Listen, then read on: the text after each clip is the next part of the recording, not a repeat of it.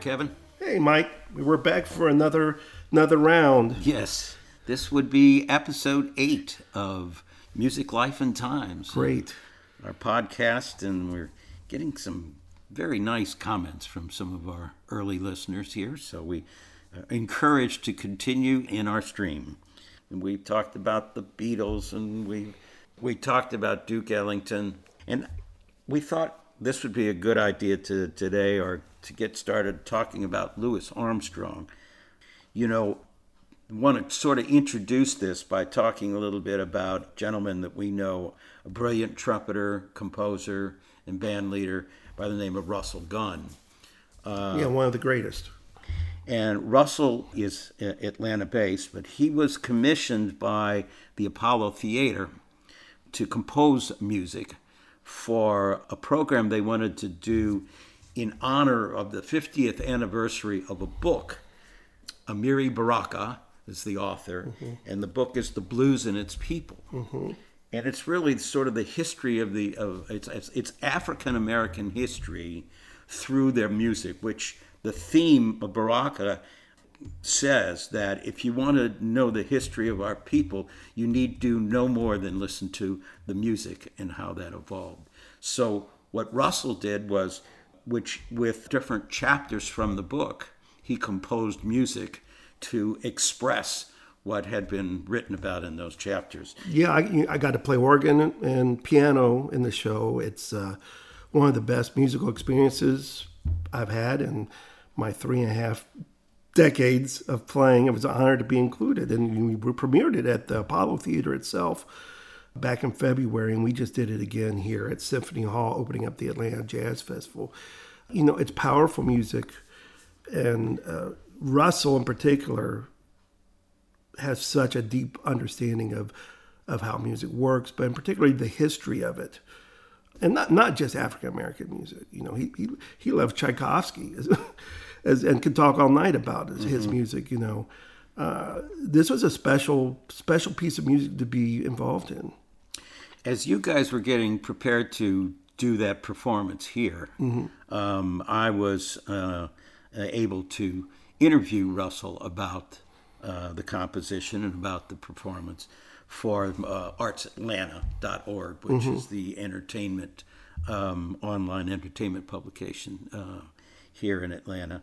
And which kind of brings me back full circle to the topic of Louis Armstrong, because in our conversation, when I brought up Louis Armstrong, Russell, he said the entirety of what we do comes from a source, and it can all be traced back to Louis Armstrong. Now, before, when he said what we do, what we previously had talked about is that the concept that jazz is essentially African American music, and Russell's concept is that it stems from the work of Louis Armstrong, and he said the entirety of what we do comes from a source, and it can all be traced back to Louis Armstrong. All roads lead to Louis Armstrong, and all roads come out of that. You know that if you're honest with yourself as a musician. Yeah, I agree completely. You know, Ken Burns made that documentary 25 years ago called Jazz. And it was heavily criticized for talking too much about Louis Armstrong. And that was just jazz politics. Absolutely, everything goes back to him. And first of all, his life story is amazing. I can't believe that a movie has not been made, like a biopic about him, because you couldn't write a more interesting story. And his achievement out of it against great, adversity in his life. The things that his genius and his commitment to music that he created, all pop music, not just jazz, is basically goes back to him. And that's an easy thing to say, but we live in an age where he was recorded. His music is documented. You can literally compare him with what was going on at the same time and hear what he changed. His way of singing and dealing with rhythm. You can't hear a pop musician today and not hear his timing and phrasing in there. And if you listen to the difference in rhythm before him and the way he infused it and everything, it's profound. And, you know, it is African-American. He grew up listening to opera because it was the pop music of turn of the century in a certain way. He listened to all music, but he loved opera singers and the timing that's there, and then he infused it with his African-American experience. I mean, that's just one thing. He's really one of the very first jazz musicians to create jazz as serious art instead of just being entertainment music for, you know, hot houses. He extended the range of the trumpet and the created techniques on that people had not thought of before. All the stuff is at the beginning, you know. His recordings in Chicago in the 20s, called the Hot Fives and the Hot Sevens, are jaw-droppingly serious and beautiful and funny and entertaining and virtuosic and changed the world. And then he continues with his career all the way into the 70s. I wish I got to see him live. That would be something. I have a mentor who recorded with him, and that's a powerful story. It's so funny that he's still underappreciated. Tracy Morgan supposedly is producing the first real dramatic telling of Louis Armstrong's story that's not a documentary, and he's going to play him, and he kind of looks like a young Louis Armstrong. It's I think it's great someone's finally doing it. You know, as a young boy, I might remember my exposure to Louis Armstrong was through the Ed Sullivan Show. And of course, I knew nothing about jazz, and I knew very little about music at that point. But Ed Sullivan, you know, of course, everybody knows he had the Beatles on. That was their kind of American exposure first came through him. And then Louis Armstrong. And Louis Armstrong, I just remember him singing Hello, Dolly. And the trumpet looked more like a prop, if you will, than something that he was seriously playing. But that was for pop television, and so much more to him than what we got out of that kind of performance. You know, Mike, there's a part of his legacy that currently is being revisited and renewed. There was a period of time where, because of his demeanor on stage, grinning and smiling and acting silly and entertaining, that a lot of people during the civil rights movement and later viewed it very negatively. That he was, I don't know, Uncle Tomming or something like that. There's a lot of negative things. And then, you know, so many books written, there was a lot of books that also highlighted that. But over the last 10 years in particular, people have been revisiting it and recognizing the amount of social justice work he did before the civil rights movement even, that was really important. When he was on stage doing that, that's just who he was. He wasn't doing it, in my opinion, to like kowtow to white audiences. There's a bunch of great stories. This is a very early one. In 1931, 32, early 30s, his band is performing in the South.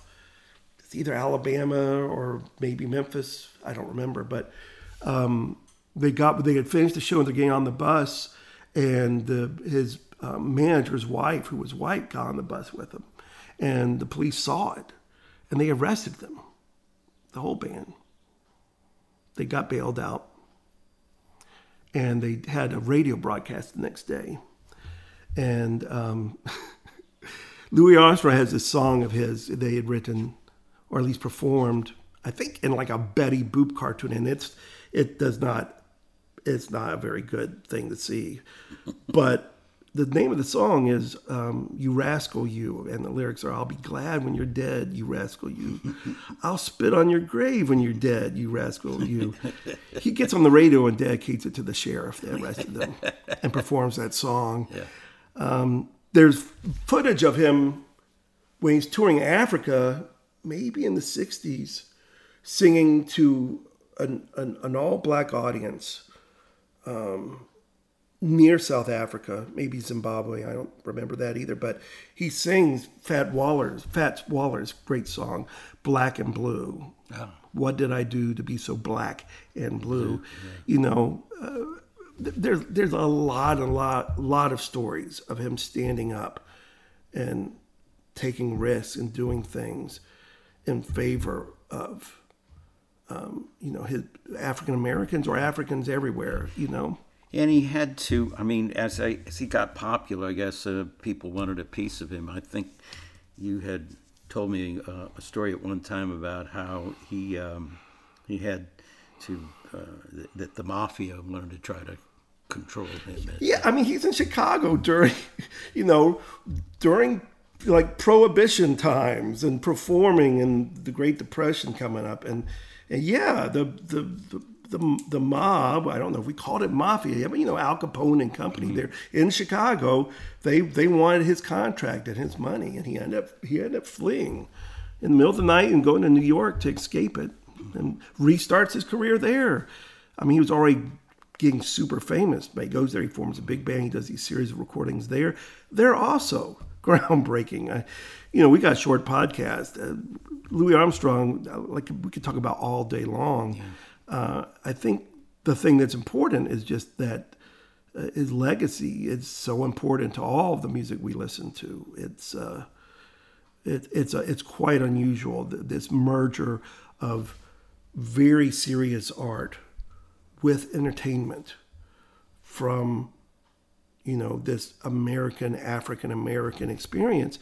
He's really the first and most important, and there really isn't anyone who performs music that's not influenced with him, even if they don't know it. Mm-hmm. I know that's a strong thing to say, but lots of people say it, so I'm okay. Yeah. Well, perhaps that's our lesson learned from this very brief conversation, an initial conversation. We'll talk more about Louis Armstrong as we evolve this podcast series, because you have to talk more about Louis Armstrong if you're talking about jazz. There's this, I always wanted to. There's a lot of people I never got to see live. He's like at the top of the list. Imagine seeing him live. Mm-hmm. I have this mentor, Rich Madison. He started the jazz program down at the University of North Florida, where I ended up going to school. And his charisma and his love of music and love of teaching living students was profound. He created this program there from scratch with students from all over the country. It's quite an experience. And he got to record with Louis Armstrong. He played tuba on recording with him. And he tells the story better than I could ever tell the story. But, of course, he's a very young man. I think he was 20. And this group he was with, they were so excited to record with him. And Louis Armstrong comes in. And it's overpowering how great his music was. As Rich tells it, like they played Just a Closer Walk with Thee. And when Louis started playing, they're in the studio, and it felt like the windows changed to stained glass, and there was a glow and a halo, and everything was transformed. And then they did St. James Infirmary, and the room went almost dark, draped in sadness. And Rich says that he started crying when they finished the song. And then they did a happy song. I don't remember which one, not the Saints, but something similar. And he said it felt like we were all outdoors marching in the street with just utter abandonment and joy. And again, Rich tells the story so well. But the best part of it is he goes, after they're done recording, he says he goes up to Louis, 20-year-old, talking to this giant, right? He's so giant of music, so nervous. He said he got the guts up to go up. He says, "Mr. Armstrong, this has been an honor. I have to ask you a question. How did you do that?" And I wish I could do Louis' voice, but he says, "What do you mean, how did I do what?" And he says, "Well, when you sang this, we were in church. And then when you sang this, we were in like a mortuary. And then when you finished, we were outside celebrating life. How did you transform the rooms and us like that?" And Louis Armstrong, he says, "Well, always play for someone you love."